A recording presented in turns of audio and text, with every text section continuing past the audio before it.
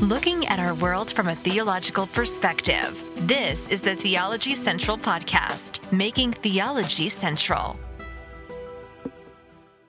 Good morning, everyone. It is Sunday, July the 24th, 2022. It is currently 9:22 a.m. Central Time, and I'm coming to you live from Abilene, Texas. And immediately you should be like, wait a minute. It's Sunday. It's 9:22 a.m. and you're coming to us live from Abilene, Texas. Don't you realize you have to be standing behind the pulpit in about 35 minutes at Victory Baptist Church, which is located in the middle of nowhere, Texas, Ovalo, Texas, to be exact? What's going on? Why are you not at the church? Well, let's just say we have a situation currently that's, we'll say right now, it's not good, could become serious. We're hoping that's not the case. Here's the situation. My wife tested positive for COVID. She has underlying health issues that can make that far more serious than maybe in a normal situation. And many of you know, because of everything that happened to me in the military, I cannot get the vaccine. So I'm unvaccinated. That means I have zero protection from COVID. So I'm doing everything I can within my power to isolate, to stay away, and just do everything I can to try to stay away from it. In the meantime, you know, if you're going to pray about the situation, don't pray for me. Definitely pray for my wife, because with her underlying health issues, it just makes COVID definitely concerning. Let's say that. I don't want to overstate it, but I don't want to understate it. Let's just say it definitely makes it concerning. So please pray about that situation. Again, pray for her, definitely not for me. I'm just going to do everything in my power to hopefully not get infected. I'm going to do my best. And in the meantime, I think I'm going to spend a good portion of my life for the next probably 5 to 6 days, maybe longer, up here in what is kind of becoming the Theology Central Studios. It's a second story room here in the home. And I'm basically far removed from everything up here. So this is where I'm going to try to stay. If I don't develop any symptoms, or even if I develop just very, very, very mild symptoms, that doesn't prevent me from, I guess, turning on the microphone and going live, it may actually benefit you. Well, it depends on how you view this podcast. If you view this podcast as beneficial, it may benefit you because, well, there's nothing to do up here other than really do live podcasting. I mean, I can do some reading and stuff like that, but I mean, I don't have everything I would typically want up here. But hey, if staying up here keeps me from becoming infected, then that would be a positive thing. So we will see. Just all I can say is just stay tuned for further developments in this could become a very difficult situation and transition. Speaking of difficult situations, have you ever heard of the difficult situation of trying to identify something in Revelation chapter 17? Well, if you've been listening to this podcast, you know we've now ended up in a new series identifying Babylon, because we are trying to find the identity of Babylon in Revelation chapter 17. We've given you a possible 5 identities, right? See, if I go through all of them, I don't have them in direct order, but we'll go through just a number of them. One, it just represents the that Babylon is not an actual city. It's not an actual person. It's just really the apostate. It's apostate Christendom. It's apostate Christianity. It could be the apostate church, but that would just mean all churches that are apostate, not necessarily a specific one. So apostate Christianity, apostate church. Number 2, it's an actual city, but John was using code. He did not want to talk about Babylon. He wanted to talk about Rome.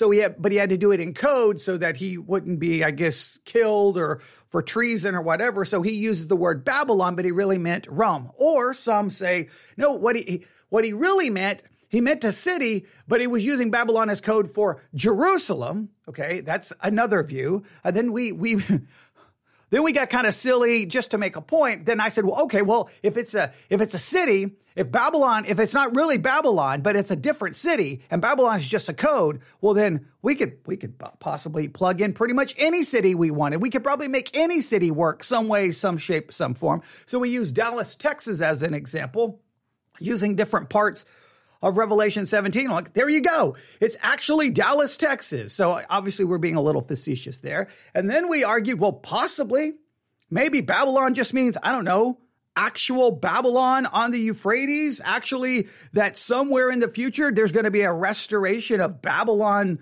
the nation, the city. And maybe that's the best way to look at it, right? So, and of course, some would probably say Babylon in Revelation 17 is the Roman Catholic Church. So what we wanted to demonstrate, though, the original goal, if you remember, was to go, look, guys, here's Revelation 17, and look at all the different views.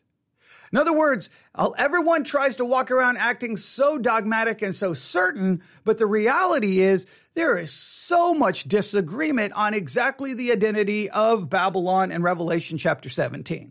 So I tried to take that fact to give you a very important principle. So many times within the church, from behind the pulpit, you are given certainty at the expense of truth. They give you certainty, but it's costing you truth. What do I mean by that? They stand behind the pulpit and they may say, oh, there's all these different views, but you know what? It's really not that difficult. It's really simple. Here it is. And they give you this sense of certainty, this sense that it's simple, but in reality, they're keeping you from the actual truth of all the difficulties, all the different views. So, and I believe in so many cases, truth really is not that simple. It's not that certain. It leaves you with more questions sometimes than it does answers. And that's what you should want, truth, not just certainty. And the goal of the church is to equip you so that you will no longer be tossed to and fro with every wind of doctrine. The only way to make that occur is to be honest and go, there's lots of different views out here. You're going to come across them if you read or listen to sermons. So I'm going to make sure you know about all of them right here in the church. That's the way I think it should be done. Sadly, some people just want certainty. They want 3 points. So they want to be out. They want 3 points in their sermon. They want it simple. They don't want questions. They don't want difficulties. They just want it simple. And then they want to be out by noon. But look, there's plenty of churches that will do that for you. I just think there should be some places that are willing to do things a little differently. So that's what we have tried to do. So Revelation chapter 17. Let's do this. We're going to read it really quick. Revelation chapter 17. The one thing I can do is, I don't know how long the series is going to go, but I know this. If I keep reading the text over and over and over and over and over and over in every episode, at some point, maybe you'll just have it memorized. And so you say, well, I didn't get any answers, but I have Revelation 17, 1 through 6 memorized. Here we go. Revelation chapter 17, verse 1. And there came one of the 7 angels, which had the 7 vials, and talked with me, saying unto me, come hither. I will show unto thee the judgment of the great whore that sitteth upon many waters, with whom the kings of the earth have committed fornication, and the inhabitants of the earth have been made drunk with wine of her fornication. Verse 3. So he carried me away in the spirit into the wilderness, and I saw a woman sit upon a scarlet-colored beast, full of names of blasphemy, having 7 heads and 10 horns. And the woman was arrayed in purple and scarlet color, and decked with gold and precious stones and pearls, having a golden cup in her hand, full of abomination, filthiness of her fornication. Then verse 5. And upon her forehead was a name written, Mystery, Babylon the Great, the mother of harlots and abominations of the earth. And I saw the woman drunken with the blood of the saints and with the blood of the martyrs of Jesus. And when I saw her, I wondered with great admiration. That's Revelation 17, 1 through 6. So we gave you 5 views, right? 5 views. I think we hinted at a few others, but I guess that gets technically now, since I've at least added that you should know that many would say this is the Roman Catholic Church. I guess that's technically 6 views, but we've given you a number of views. And then we grabbed some sermons or some podcast episodes, which are really edited sermons, from Jack Hibbs, from his podcast, Real Life with Jack Hibbs. I'm not going to just go back and listen to all the previous episodes of this series. All I can say is what an absolute train wreck that was. There were so many I don't even know what to tell you. It was bad. And he never really gave us a definitive answer. So there was a part of me that was like, you know what? Let's continue to review some episodes from Jack Hibbs on Revelation 17 and allow him to possibly give us his view. We may go back and do that. But this morning, I just wanted to take a little detour. I wanted to just change things up a little bit. And we're going to review a sermon on Revelation 17, verses 1 through 18. And this will come more from it's Lutheran, but I don't think it's Lutheran. I take that back. I don't believe it's a Lutheran church. I believe it's a Reformed church. So I just don't know which. Reform I don't know which denomination. Let me state it that way. So we'll state it this way. This is coming from an amillennial perspective. There we go. I think that's more accurate to say. In fact, this individual was very instrumental in my first coming to knowledge and understanding of amillennialism. And then I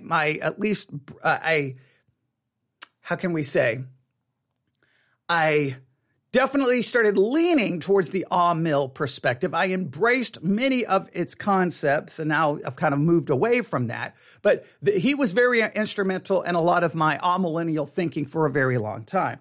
So again, one of the reasons I'm not grabbing sermons that I think necessarily we will agree with. And just remember, I'm not grabbing sermons that I've already listened to, because we don't do that in my sermon reviews.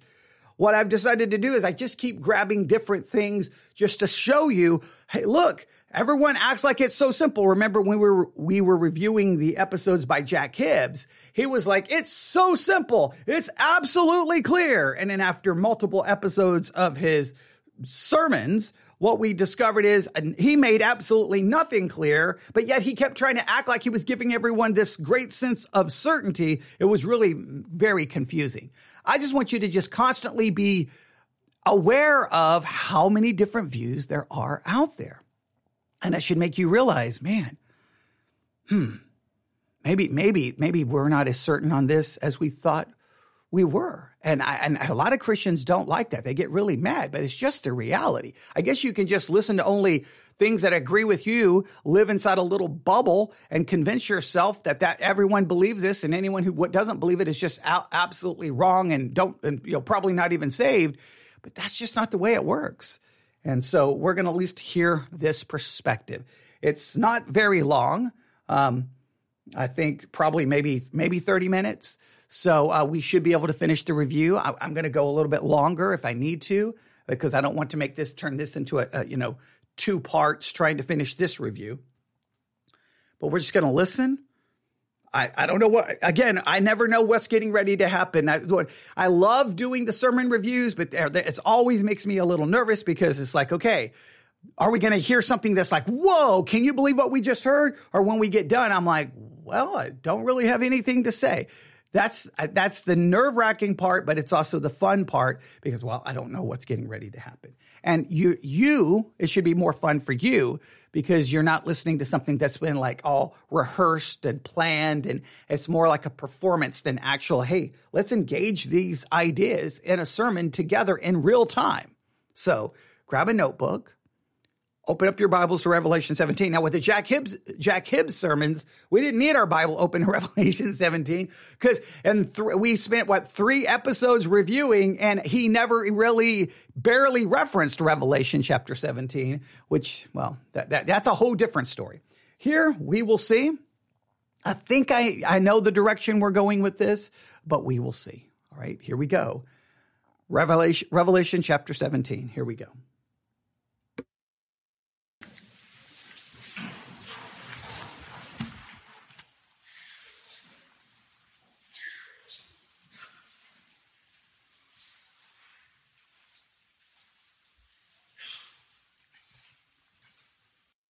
Okay, long dramatic pause of hearing people in the background coughing and moving things around. So I'm hoping there's a sermon somewhere. Here we go. Throughout the book of Revelation, John has warned us about the beast who wages war upon the saints. Empowered by that dragon who is Satan, the beast is an apocalyptic symbol of the state whenever it assumes rights and prerogatives which belong only to God. In John's day, that beast, of course, was the Roman Empire, which viewed its emperors as deities and who demanded worship so that people could buy and sell.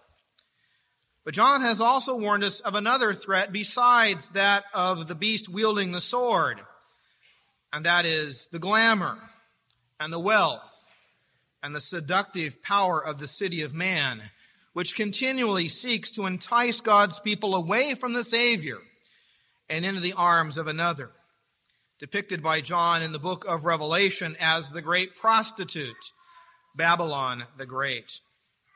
Now, this morning we move into a new and what is really the final section of the book of Revelation.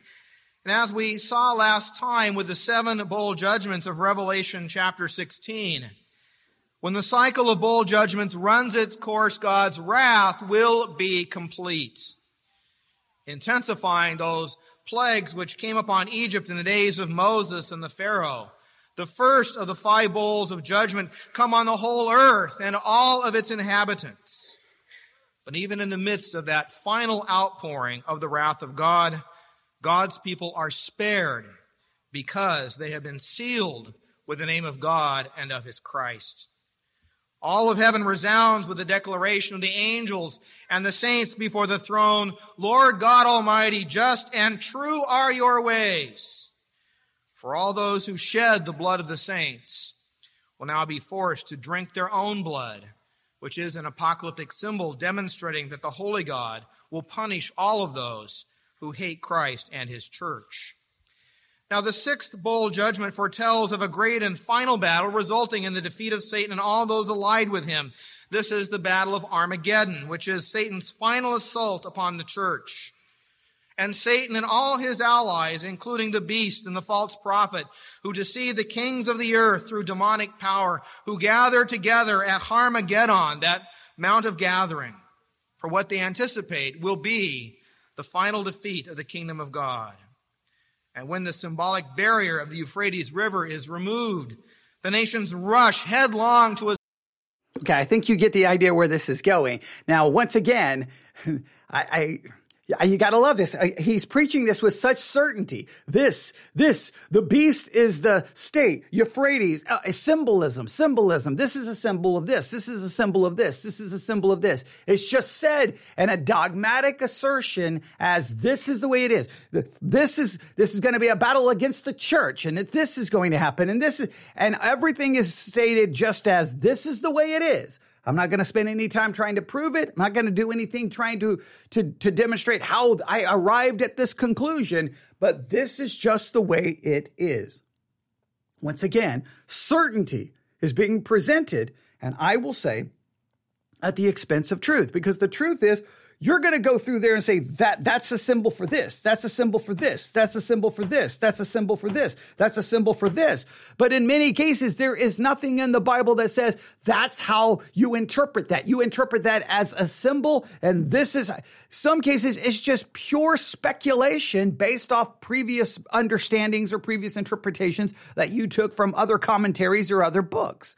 And that's the thing that drives me crazy. It's where you have to go through this and say, okay, like for example, in Revelation chapter 16, verse 12, and the 6th angel poured out his vial upon the great river Euphrates. Now he immediately said Euphrates is symbolic. Well, based off what? When did Euphrates just become simply symbolic? Just because you decided and declared it to be? Could it not be the actual Euphrates? Could it not actually be the Euphrates River? Like, why? And again, at what point in biblical literature do you say, okay, that's symbolic, but that's literal? That's symbolic, but that's literal. That's symbolic, but that's literal.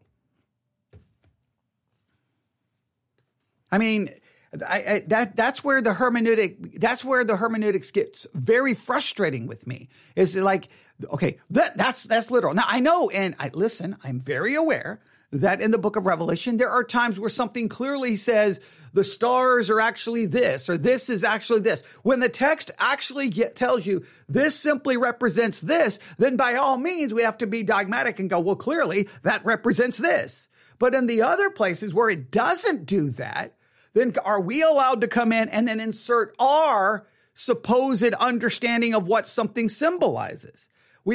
All I'm saying is, if you're going to say this symbolizes this, it's your responsibility then to demonstrate how you arrived at that conclusion. What is the basis of that conclusion? And this is even more important in preaching, letting everyone you know, or let everyone listening to you know this. This is very important.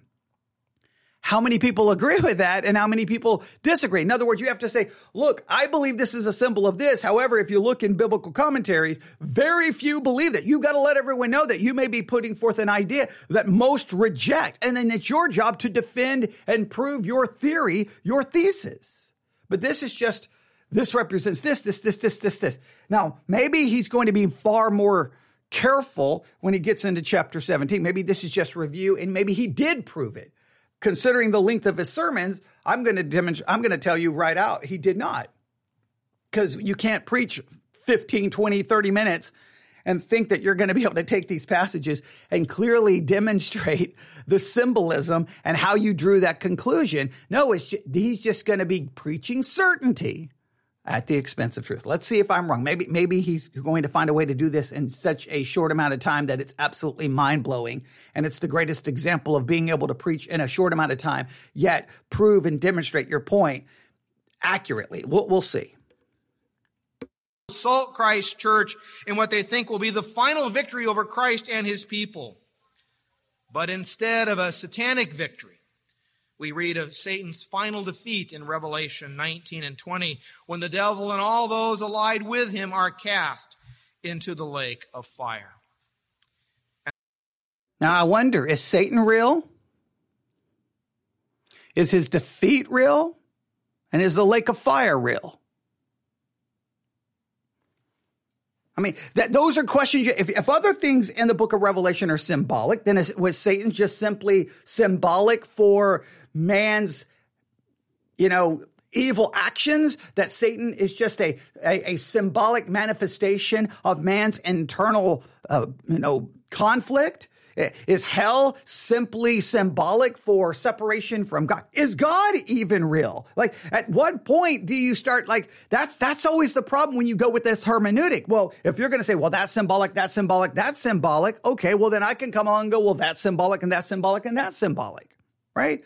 It's just like, where, at what point, in other words, how do you put barriers or a curb to stop the symbolic interpretation, the allegorical interpretation from just running off the road? And you say, well, that's just ridiculous. Nobody would say that. Well, why? Because once you open that door, you've got to be able to determine who gets to say what symbolizes what. There's got to be a basis in how you're doing it. Well, if you're not going to demonstrate how you're doing it in the preaching, the people in the pew will think that they can just do it with anything. And you say, that's ridiculous. No, it's not. Look at 2,000 years of church history and some of the crazy things people have come up with.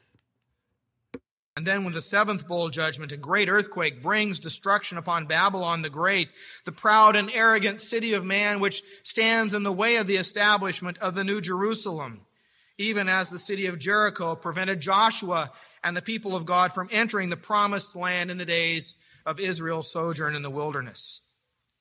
And so when the seventh bowl is poured out, says John in Revelation 16, verse 19, the great city split into three parts, and the cities of the nations collapsed. God remembered Babylon the Great and gave her the cup filled with the wine of the fury of his wrath.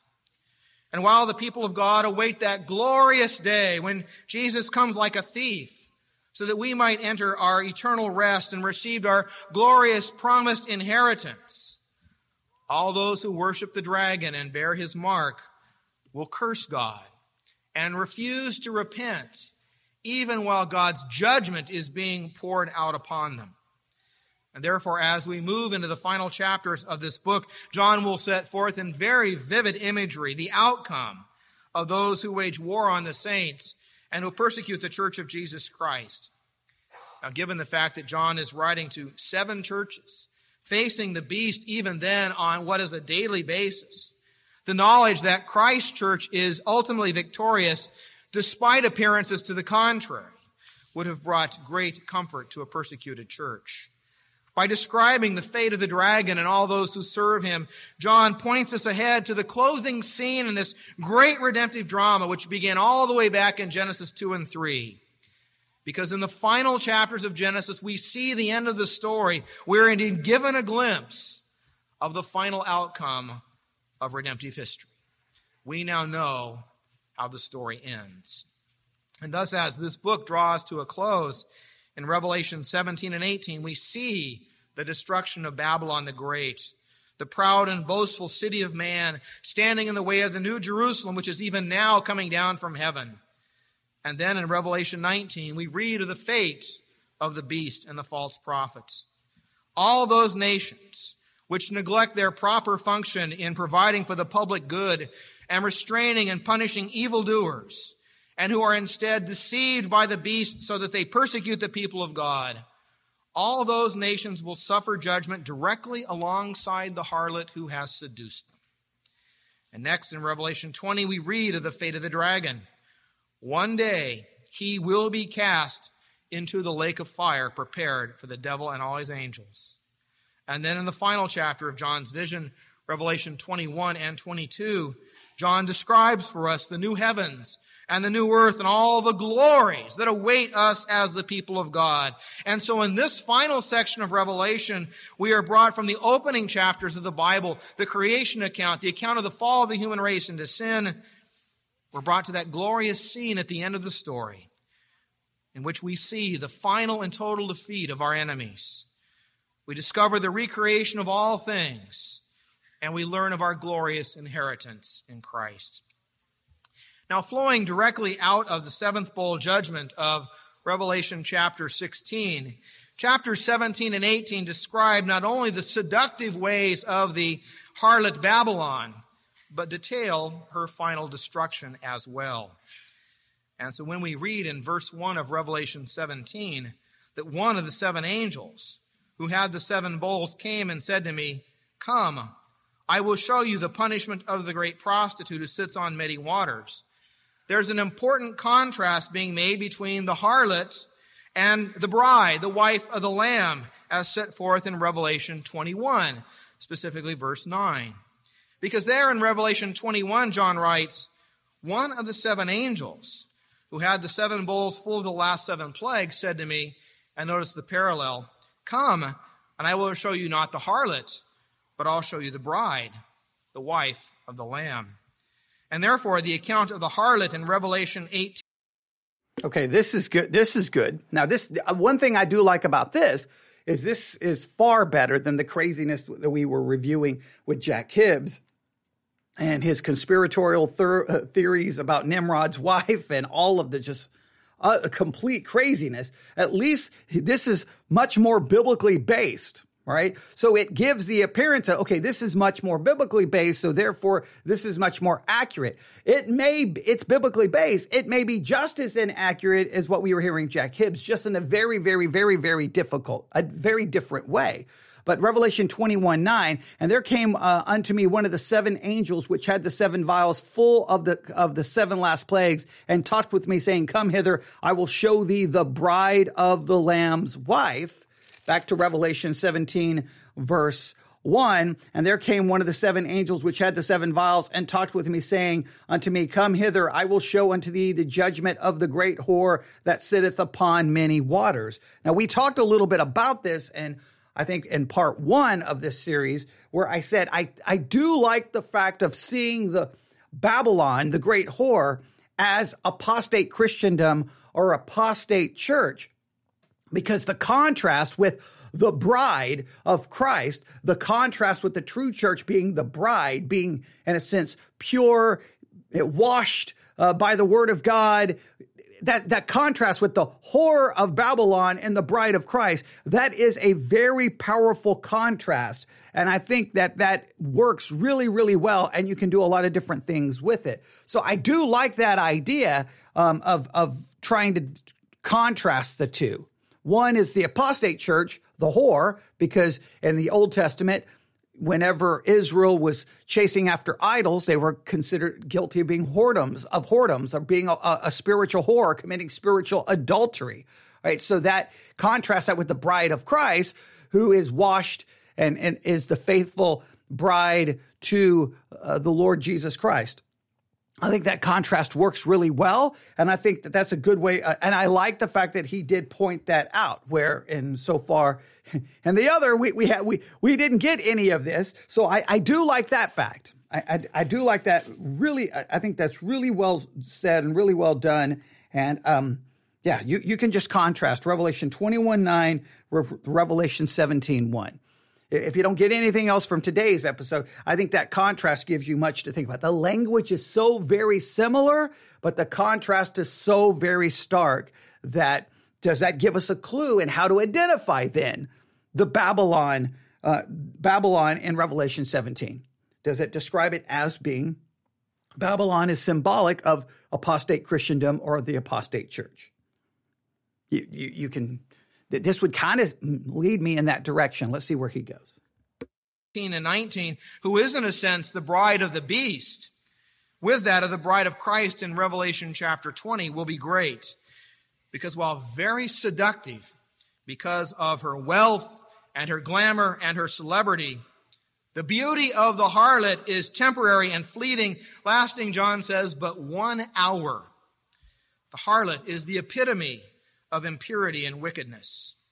But the beauty of the bride of Christ, on the other hand, is eternal, since the church is clothed with the perfect righteousness of her bridegroom, and therefore is a radiant and spotless bride, beautifully adorned for her husband. Now, this great prostitute, shortly to be identified as Babylon the Great, sits on many waters, also identifying her with this river of Babylon, the Euphrates, mentioned in the previous chapter.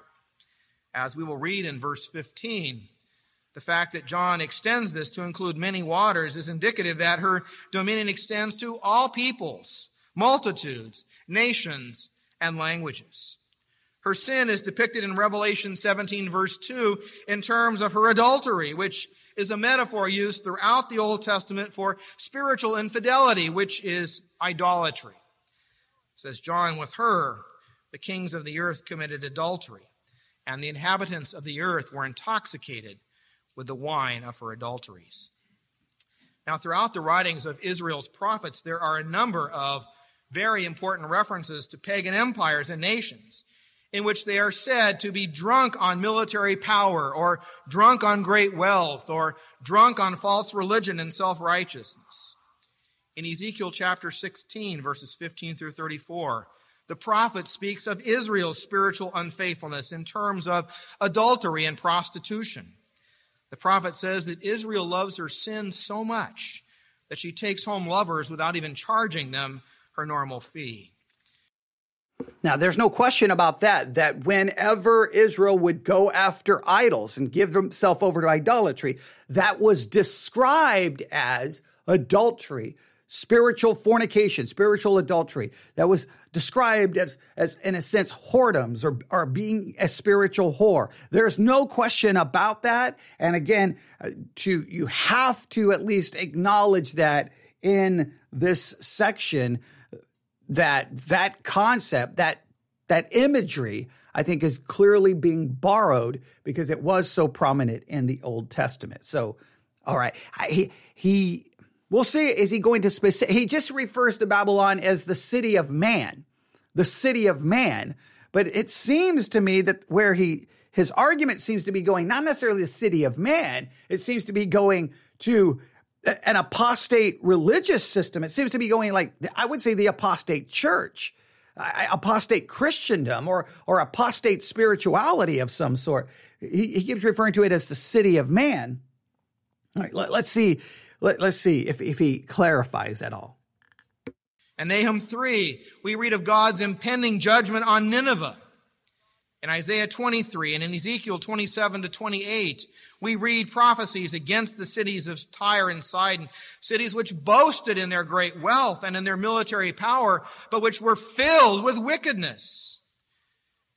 In Jeremiah 50 and 51, which includes our Old Testament lesson this morning, we read of God's impending judgment on the historic city of Babylon, which had conquered Israel and held God's people in captivity. Now, please note, see, this is where hermeneutics gets so confusing at times and drives me crazy. So, okay, here we're going to go with symbolic. Jeremiah, we go with literal. Now, I understand one's a historical narrative. One is apocalyptic literature or, prophetic literature. Apocalyptic would fit better with the book of Revelation. So I understand that there can be symbolism used here. It's just like, but over there, literal Babylon. Here, not literal Babylon. Over here, literal this. Literal Euphrates. Here, not literal Euphrates. Over here, literal war and destruction. Over here, symbolic of spiritual destruction. And that can be so frustrating when you try to say, okay, so I need the decoder ring. I need the decoder ring. Okay. Here is literal history. Israel is literal Israel.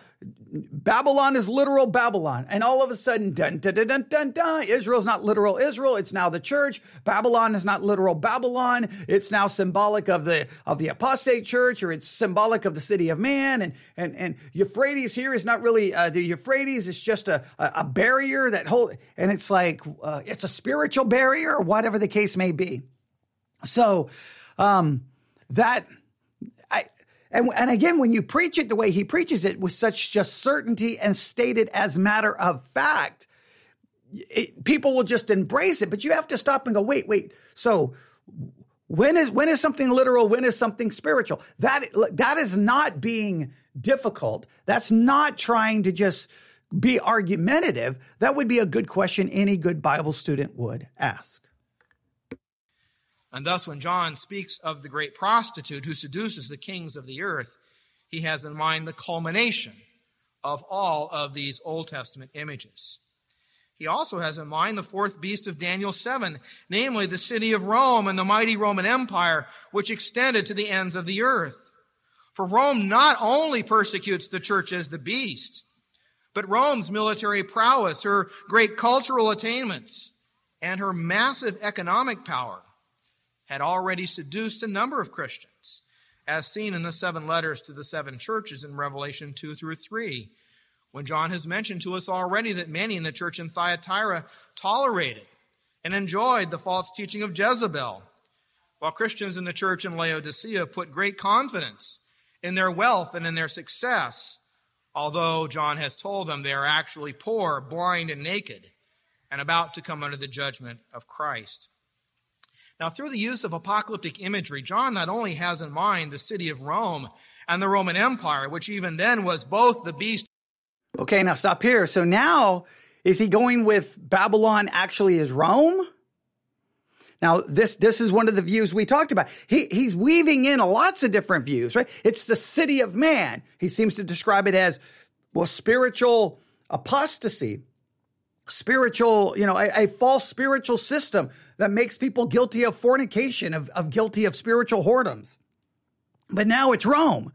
So was John like, okay, I really want to talk about Rome, but I don't want to get in trouble. So I'll just use the name Babylon. So, or that God, because if we believe it's written under the inspiration of the Holy Spirit, God was like, okay, I'm going to help you out. We're going to do this in code. We're going to really be talking about Rome, but we'll use the name Babylon, and no one will ever catch on. No one will ever figure it out. Well, I mean, they'll figure it out sooner or later, but everyone at that time will be long dead. And so, or did the people read it? And if it was so clear to the people reading it, would it have been clear to the people they were trying to hide it from? I mean, I don't know. That whole theory, I have so many issues with this theory. But all right. But again, he's not proving anything. Let's make it very clear. He's stating it with certainty. He's not proving the point.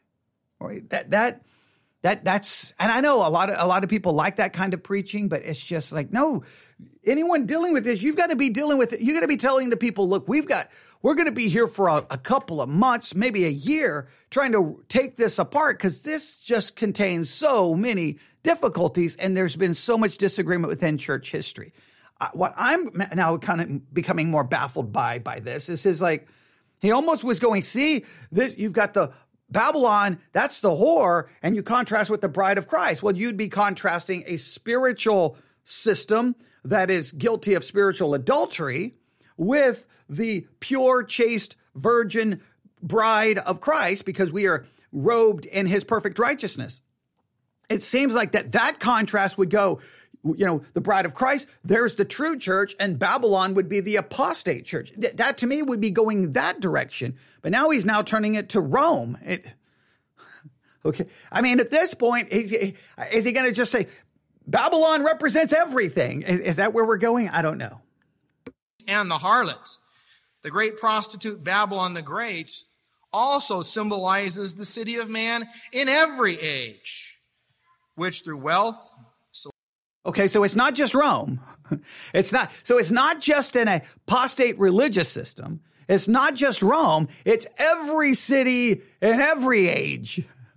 It's the city of man in every age. Okay, so, I mean, in other words, he's just throwing, it looks like Babylon represents everything. I don't understand that approach, but let's see, does he add more to it?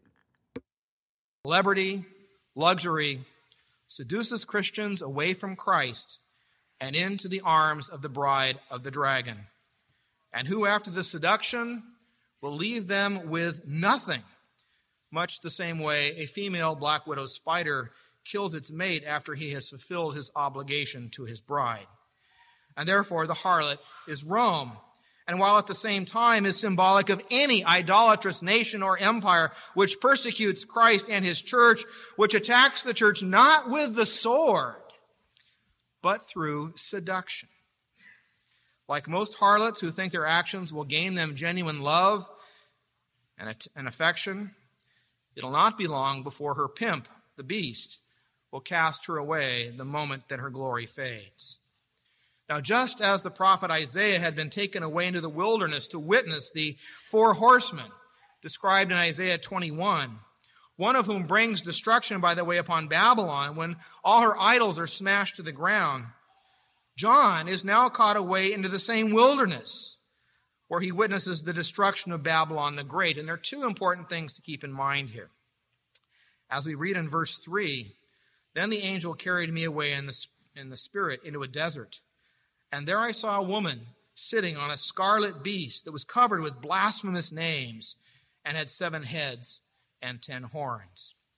Now recall that in Revelation 13, John was also spirited away into the wilderness to witness God protect the woman Israel from the dragon. And now he sees a different woman, the harlot. Just as Israel was hidden away in the wilderness to be spared from the assault of the dragon so that she might inherit a glorious city with wealth beyond imagination.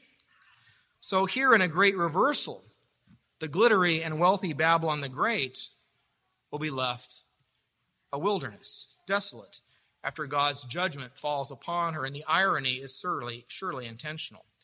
Now we know that this particular woman is not Israel because she is the one who seduces the nations and intoxicates the kings with her great wealth. Instead of being hidden away in the wilderness to be protected by God, this woman rides the beast, the same beast whom John had witnessed rising out of the sea, the beast with the 10 horns and 7 heads, the same beast who is covered with blasphemous names and colored scarlet, the same as the dragon of Revelation 13, who attempted to attack Israel. Furthermore, this woman, John says, is dressed to kill, dressed to seduce. According to John, she was dressed in purple and scarlet, was glittering with gold, precious stones, and pearls. It's an image of a temple prostitute, which everyone in the first century would have grasped.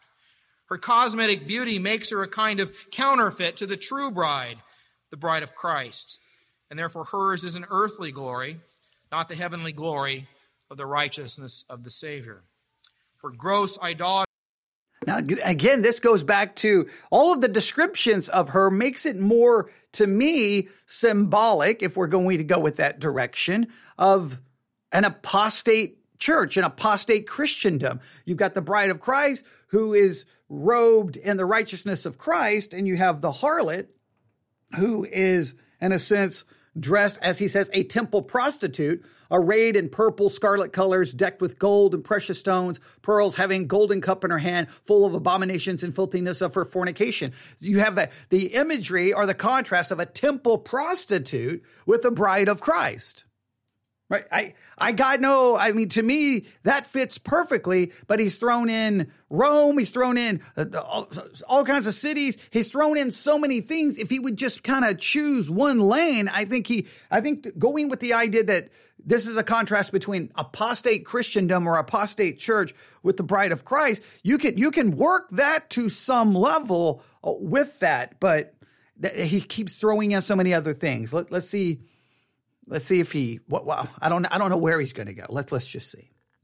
Idolatry is symbolized by the fact that she held a golden cup in her hand filled with abominable things and the filth of her adulteries. This is the drink, idolatry, which intoxicates the kings of the earth so that they commit spiritual adultery with her. And she is clearly identified in verse 5 along with her crimes. This title was written on her forehead. Mystery Babylon, the great mother of prostitutes and of the abominations of the earth. Having seduced the kings of the earth and allying herself with the beast to earn his favor, she too is held responsible for her crimes, which result in the persecution of the church. And thus John can say of her, I saw that the woman was drunk with the blood of the saints, the blood of those who bore testimony to Jesus. As one writer so aptly puts it, the harlot's seductive influence and the beast's coercive violence are symbiotic. The nations bow to Rome not simply because its legions suppress insurrection, which is the beast, but also because Rome's far-flung administrative efficiency maintains societal stability and economic prosperity, which is the harlot. The threat of force and the allure of affluence work perfectly together. And so, of course, the writer says Babylon celebrates the slaughter of Jesus' people since they refuse to buy into her economic interests. And so when Christians refuse to take the mark of the beast so as to buy and sell, they also cut into the wealth and the power of the harlot, and thus she celebrates the death of the saints. She celebrates when their blood is shed, as does her husband, the beast. And although she is intoxicated by her apparent success, because of this, her fate is sealed. Now, this amazing connection between the power of the sword, the beast, and the seduction of the temptress, the harlot, moves John to declare, when I saw her, I was greatly astonished. It's almost as if having seen for the first time how the power of the beast and the attraction of the harlot come together in the form of the Roman Empire. John now understands, as he never did before, the great power the dragon exercises over the peoples of the earth. And John is amazed, but not for long. Because in verse 7, John tells us that it was at this point the angel said to me, why are you astonished? I will explain to you the mystery of the woman and of the beast she rides, which has the 7 heads. Okay, a couple of things here, Now, if you say that the woman, Babylon, the beast is the governmental authority, Babylon is the religious apostate system, this would be a merging of church and state. An apostate church with we'll say an evil state coming together to create a union that would be really, really, really, really detrimental and messed up. That seems to be the way you would have to go. That Babylon would be, in a sense, the system, the apostate religious system. The beast would be the governmental authority, and it would be a merging, in a sense, of a false church with a corrupt state. That seems to be the direction it was going. Also, I think it's interesting when the angel, and Again, when you go with the symbolic way of doing things, that's where it gets into question. But I'm assuming a real angel is talking to John, literally, and says, "Wherefore didst thou marvel? I will tell thee the mystery of the woman and of the beast that carrieth her, which hath the 7 heads and the 10 horns." The angel's supposedly now going to give us some understanding of it. But I think it would be interesting, or at least this would be a good question to ask as a good Bible student. Well, wait a minute. If the symbolism here is supposedly so clear, if the symbolism here is so obvious, then why was the Apostle John marveling? Why was he? Why was? I mean, it should have been just clear to John, right? John should have seen it and go, "Oh, that makes sense. Okay, that's the false religious system, or that's Rome." Would he not have known? And then the next question is, how do we understand the angel's explanation or the angel's supposed clarification of what this is? Does it make it clear? Let's see how he handles it. And the 10 horns. Now, the explanation of this mystery is as follows. The beast which you saw once was, now is not, and will come up out of the abyss and go to his destruction. The inhabitants of the earth, whose names have not been written in the book of life from the creation of the world, will be astonished when they see the beast, because he once was, now is not, and yet will come. Okay, so the beast, all right, now that's the, remember, if we go back and pick up the whole imagery, I'll go to verse 3, Revelation 17:3. The woman, all right, sits on a scarlet-colored beast. So the beast is the one the woman is riding. So you have the woman, which is the harlot. She sits upon the beast. She's riding the beast.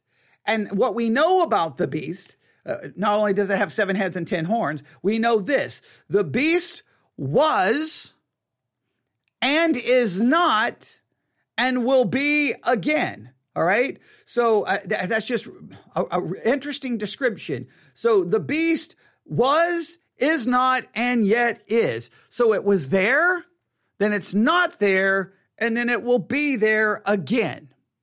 Now, if we say the beast is connected to Rome, right? If it was the Roman Empire, then would it not be at least a good Bible student to ask that the Roman Empire was there, then it wasn't? There's going to be in a sense, a resurrection or a restoring of the Roman Empire? Is that how we understand this? Let's see what he does. Now the beast is a counterfeit of Christ, for he is, was not, and yet is to come. John's already told us that one of the beast's head was slain, which is a reference to the Nero myth, and the fact that the Roman Empire suffered what appeared to be a mortal wound only to come back stronger than ever. Indeed, at the time of John's writing, the beast, in the form of this Roman Empire, was already persecuting the church.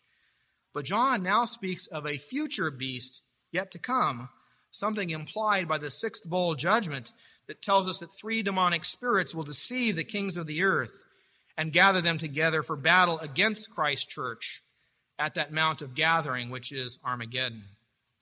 And this will occur, John says, when the beast comes up out of the abyss, which, interestingly enough, is something very similar to what we find in Revelation 20, when at the end of the 1,000 years of the millennial age, John says, when the 1,000 years are over, Satan will be released from his prison. What prison is that? It's the abyss. And he will go out to deceive the nations in the 4 corners of the earth, Gog and Magog, to gather them for battle. In number, they're like the sand on the seashore, and they marched across the breadth of the earth and surrounded the camp of God's people, the city that he loved, spiritual Mount Zion, Armageddon, the church. But fire came down from heaven and devoured them. And the devil who deceived them was thrown into the lake of burning sulfur, where the beast and the false prophet had been thrown, and they will be tormented day and night forever and ever. And so the beast comes up from the abyss at the time of his destruction, when those whose names are not written in the book of life are also to be judged. This, beloved, simply means that all of the events foretold in Revelation are fulfilled at the time of Christ's second coming. Now, there are 2 very important points we should draw from this. One, this means that the Battle of Armageddon, the sixth bowl, the seventh trumpet, the sixth seal, the seventh bowl, the judgment of the beast, the judgment of the false prophet, the judgment of Satan, all of those things occur at the same time. And according to Revelation 20, this is when the 1,000 years are over. That is immediately before Christ returns at the end of the age. And therefore, the millennium of Revelation 20 is a present reality lying between Christ's first advent and his second coming. Okay. All right. So, oh boy, this is so frustrating. Okay. So supposedly Babylon. Okay. I'm trying to follow his logic here. Right. And again, instead of just, it's so weird how so many of the sermons you hear on this, on one hand, they try to act like they're being so clear and giving you such certainty, but the more you sit there and just think about it, it really starts trying to fall apart. So let's try to go through this. I'm going to try to clarify the sermon that we're reviewing for where it should be the one who's preaching it would clarify, but will not. So I'll try to go through this. Babylon is simply symbolic for apostate religious system. It is symbolic of the city of man in any age, and it is symbolic of Rome. All right. I guess that's what he tried to tell. I guess if we were trying to outline this. So who is Babylon? According to the sermon we're listening to, it's a apostate religious system. He didn't really go into great detail, but apostate religious system, because the idea of being a whore is this a spiritual whoredom, a spiritual whore committing spiritual adultery. Okay. All right. So we have that. Number two, it's Rome. Okay. It's Rome. Number three, it's representative of all the cities of men in every era and every age. Okay. Now the beast, it sounds like he was describing it as the Roman Empire. So the beast is the empire. The woman is the city of Rome. I don't know why I wouldn't just use the word Rome. Okay. We think we have that, but the beast is also a counterfeit Christ. So the Roman Empire was a counterfeit Christ, I guess. I'm trying to follow all of this. Okay. And then the destruction of all of this will occur at the end of the millennial, but the millennial is not an actual time of 1,000-year reign of Christ. No, the millennium is happening right now. It's the current period of time because he's obviously a millennial. So he believes that we're in the millennium right now. We're in the millennium right now. That's where we are. And the beast is currently locked up. Satan is currently locked up, I guess.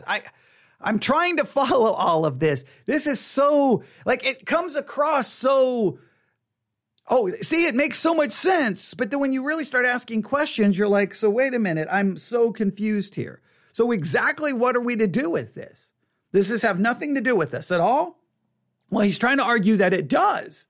So what are we looking for? Because we're in the millennium now. Satan is supposedly bound. What are we looking for right now? Are we looking for the beast? Is the beast now the beast would be, the woman would be any city and any spiritual system, and the beast would be, I don't know, any empire, or how do we understand the beast now?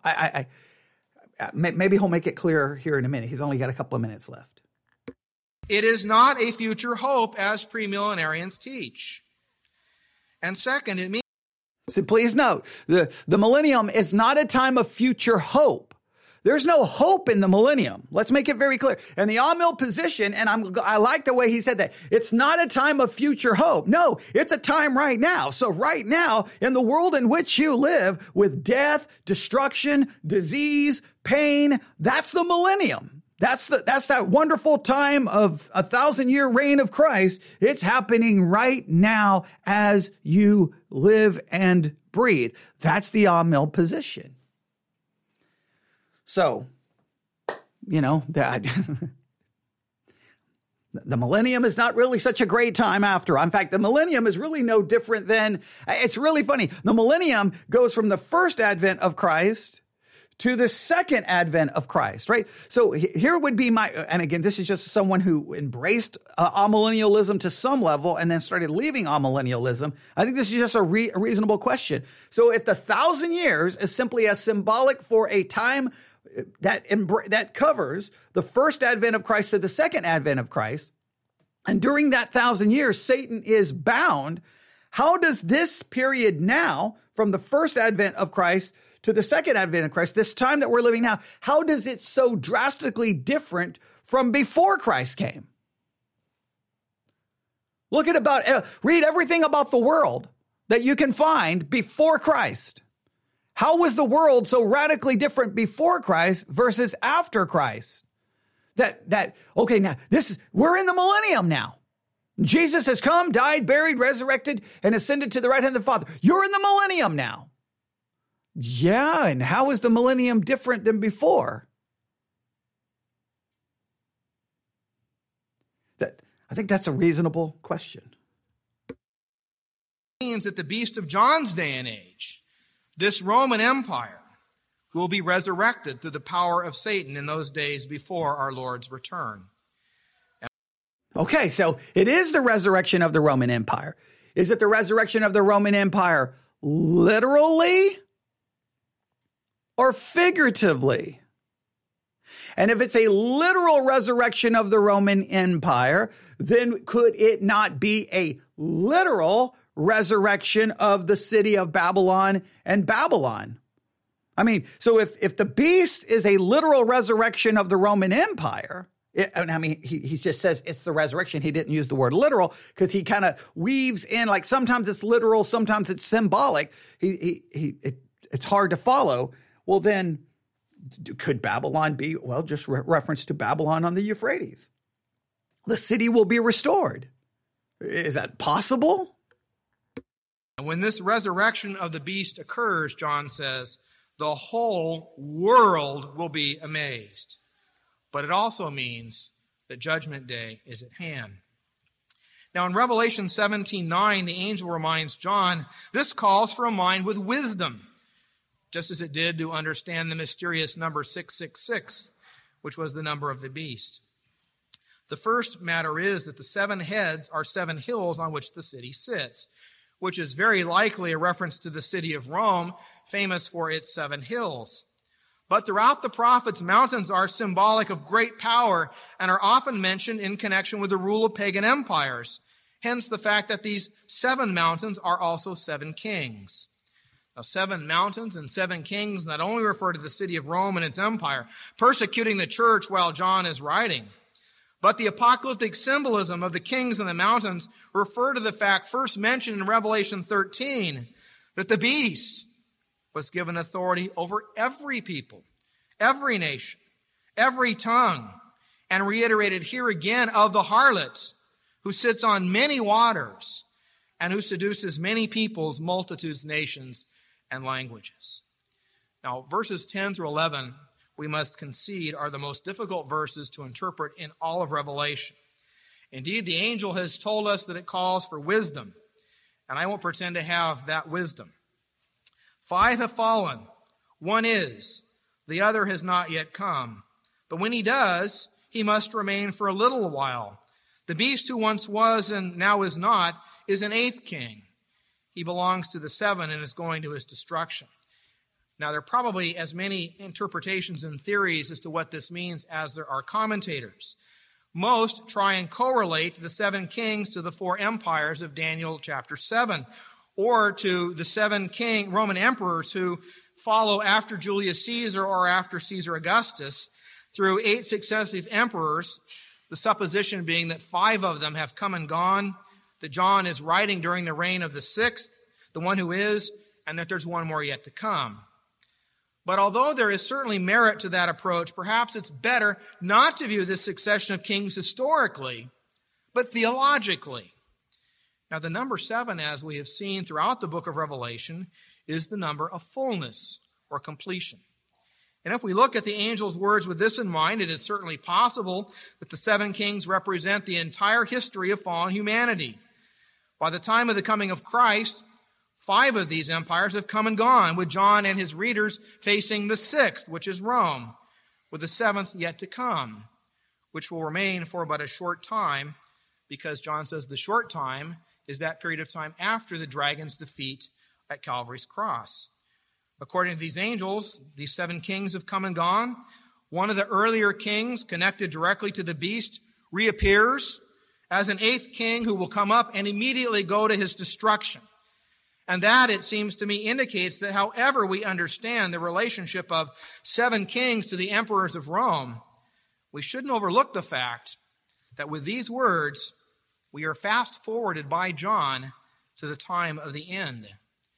When the 8th king appears, probably in direct connection to the release of the beast from the abyss, we are once again given a picture of that final battle of Armageddon, when Satan seeks to destroy the kingdom of God only to be destroyed himself. And if true, this means that we can expect an unprecedented manifestation of satanic power, taking the form of a worldwide empire, which is the final manifestation of the beast, with the seductive attraction of the harlot reaching full flower. And like it was in the days of Rome, the final beast will amaze the world through its great military power, its great wealth, and the deification of its leaders. And while the whole world is amazed and worships the beast is waging war on Christ's church. And therefore, unlike so much of contemporary reflection on end times, the time of the end may be characterized by unsurpassed peace and prosperity, while at the same time, because of the world's worship of the beast, the church experiences unsurpassed persecution.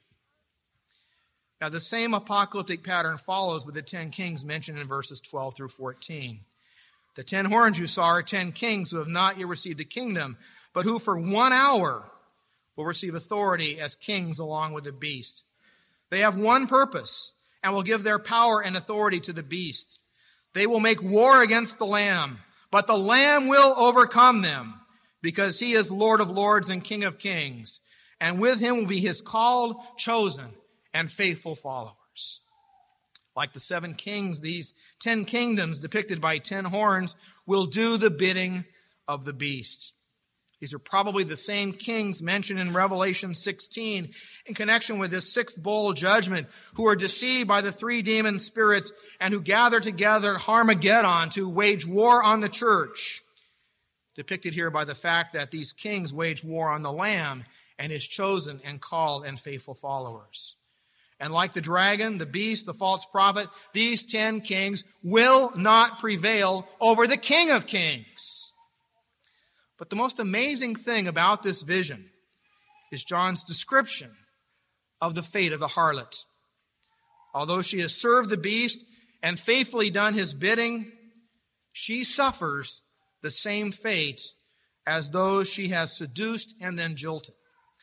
As the old saying goes, what goes around comes around.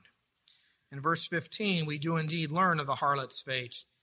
And then the angel said to me, the waters you saw, where the prostitute sits, are peoples, multitudes, nations, and languages.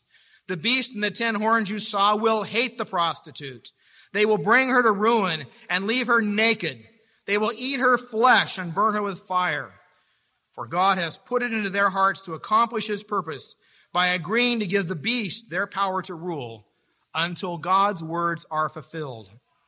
The woman you saw is the great city that rules over the kings of the earth. And so when the time of the end finally comes, Satan's kingdom is divided against itself, and the first casualty of that division is the harlot. The very same kings and nations who committed spiritual adultery with her will now turn on her. They will strip her naked. They will then burn her and destroy her. Just as ancient Rome fell under the great weight of its own immorality and was sacked by the very same nations who had profited from Roman trade and Roman order, so too the final manifestation of the harlot will see her come to an end at the very hands of those whom she had seduced. Ironically, the beast himself will become the agent through which God brings judgment on the great prostitute. For God puts it into the beast's heart to hate the harlot. And next week, Lord willing, in Revelation 18, we will listen to the two angels and this voice who comes to us from heaven and who explains to us the meaning of the demise of this great prostitute. But what should be apparent as we conclude?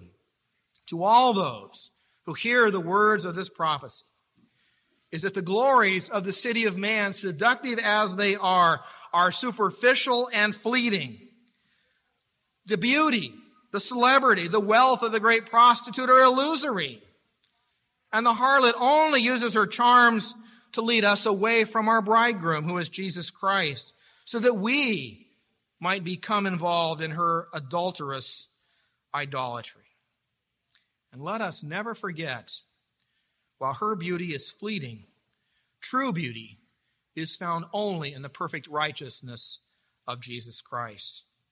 For he purifies us from all our sins. His blood washes away every imperfection. He is making us into a holy people, without spot or blemish, radiant, beautiful.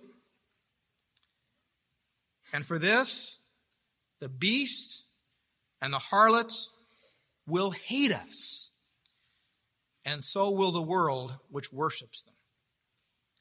But in Jesus Christ, we will overcome them all, just as he has. Amen.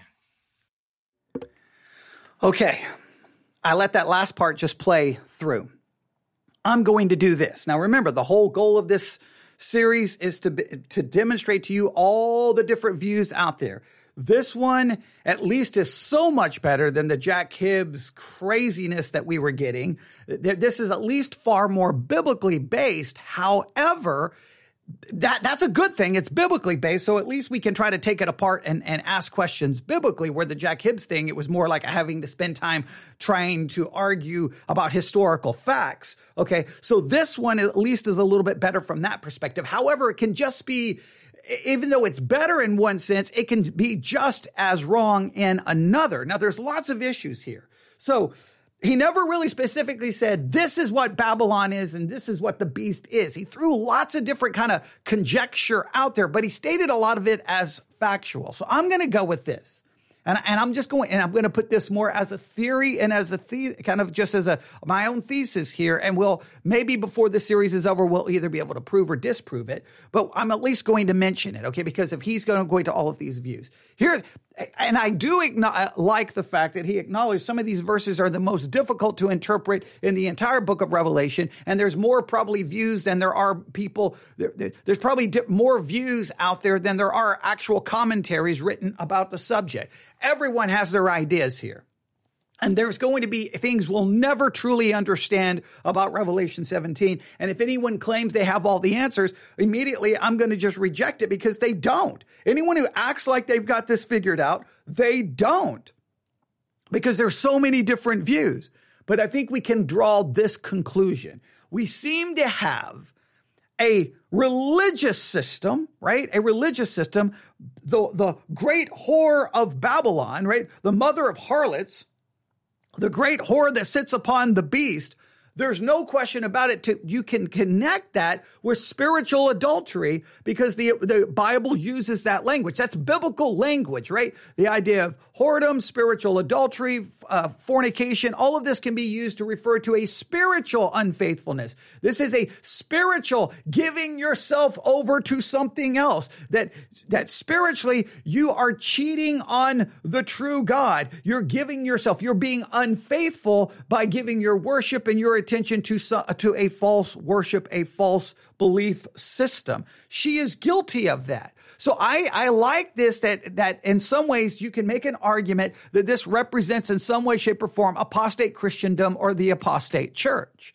There is no question the beast that she is riding with its 7 heads, 10 horns, and then if you look at the way it's describing kings, there's no way to get around that somehow this is connected to some type of governmental, we'll say some kingdom, kings, political power. So what you seem to have in Revelation 17 is the merging together of an apostate religious system with a governmental power, a governmental authority. It's the merging of two things. And at some point, the governmental authority will we've got what we needed from the religious system. Now kill the religious system, destroy the religious system. And I think that there's a massive lesson in this. All right. And you can read Revelation 17 today and see if you see that. I think one is clearly a religious concept. That's the Babylon. That's the whore. There's the apostate religious system. The beast clearly is connected with governmental authority and power. And the two come together for a period of time until the beast seems placed in God's heart, or God places it in the beast's heart to destroy and bring judgment upon the apostate religious system. All right. Now, this is very important. In 2022, and I will say for at least a number of years, we have a growing concept within evangelicalism that we need to merge ourselves almost with a political power. We need to give ourselves over to political powers and political parties so that we can supposedly, and bring Christianity upon the nation in some kind of a political way. And so we see much more and more the church wanting to merge with political power to, in a sense, bring Christ to the world by some kind of political force. Let me make it very clear. Whenever the church apostatizes itself by giving itself to spiritual adultery, by giving itself over to political power, we're going to become nothing more than spiritual whores that are going to be used by political power ultimately for their purpose, and they will discard us and throw the church out as soon as they get what they want and get what they need. The church would be simply used as a spiritual whore for the ultimate benefit of the governmental power. And that's what we see in Revelation 17. The governmental power, the church appears to be, in a sense, the apostate church, Babylon, is riding the beast, appearing to have, look, the church is in charge. But in reality, no, the church is simply being used, and again, the apostate church. And then sooner or later, look at how it ends in Revelation 17. And the 10 horns which thou sawest upon the beast, they shall hate the whore, and shall make her desolate and naked, and shall eat her flesh and burn her with fire. For God hath put it in their hearts to fulfill his will, and to agree and give their kingdoms unto the beast, until the words of God shall be fulfilled. And the woman which thou saw is that great city, which reigneth over the kings of the earth. She may have some supposed power, but sooner or later, she's going to be destroyed. I think this is you've got the rise of an apostate religious system that merges itself with an evil governmental kingdom kind of, civil authority. They merge together, and sooner or later, the civil authority rises up and says, we don't need that religious system anymore. Kill it, destroy it. We didn't want it in the first place. We used it. We got what we wanted. Now discard it. No matter what you do with Revelation 17, right? Because you just saw, he threw out so many different things. He never proved one thing. Make sure you understand what you just heard was a sermon where he never proved one thing. He never even attempted to prove it. He just stated as dogmatic, this is how you interpret it. He didn't even give you the interpretive key, nothing. What we can say, he did some good job in contrasting the whore of Babylon with the bride of Christ. He did do some good contrasting here or there, but he never really proved anything. I will just argue this. Do you think, I will have to end with this. We're an hour and 18 minutes. I would ask you to consider the Babylon, the great whore, just at least in your mind, consider it as being an apostate religious system. I say apostate Christendom, the apostate church. And it merges itself with the political power. Do you think the beast and the 10 horns, the 7 heads, all of that deals with some kind of political earthly kingdoms? And then the church merges with it, and then the earthly kingdoms because God places it in their heart, rises up and destroys the religious system. I'll just throw that out there, and you can tell me whether you agree or disagree with that perspective. All right. We'll stop there for now. We'll be back on shortly. You can email me, newsif@yahoo.com, newsif@yahoo.com, newsif@yahoo.com. Sorry, we went an hour and 20 minutes, but we had to finish this. We had to finish it. So there we go. We'll continue working on this in our series, Identifying Babylon. I don't know if we're ever going to truly identify it. That one was frustrating, but it was far easier to kind of follow in certain ways than the Jack Hibbs stuff that was so bad. But we'll return to Jack Hibbs at some point and at least review one or two more, because he still really hasn't even identified Babylon. At least this came closer to give us, I guess this came, at least this threw some ideas out there. Well, Babylon is this, and it represents this, and it represents this, and the beast represents this. And it threw a lot of concepts out there. But it was, what was frustrating about this one, there was no attempt to even try to justify or prove how these conclusions were being derived. We're just like, this is how it is. Don't question it. And I'm like, no, I've got some questions. But I think that there's a lesson in that. Religious system, governmental powers. Throughout church history, the one thing I do know about church history, whenever those two come together, people die and religion is corrupted. All right. Thanks for listening. God bless.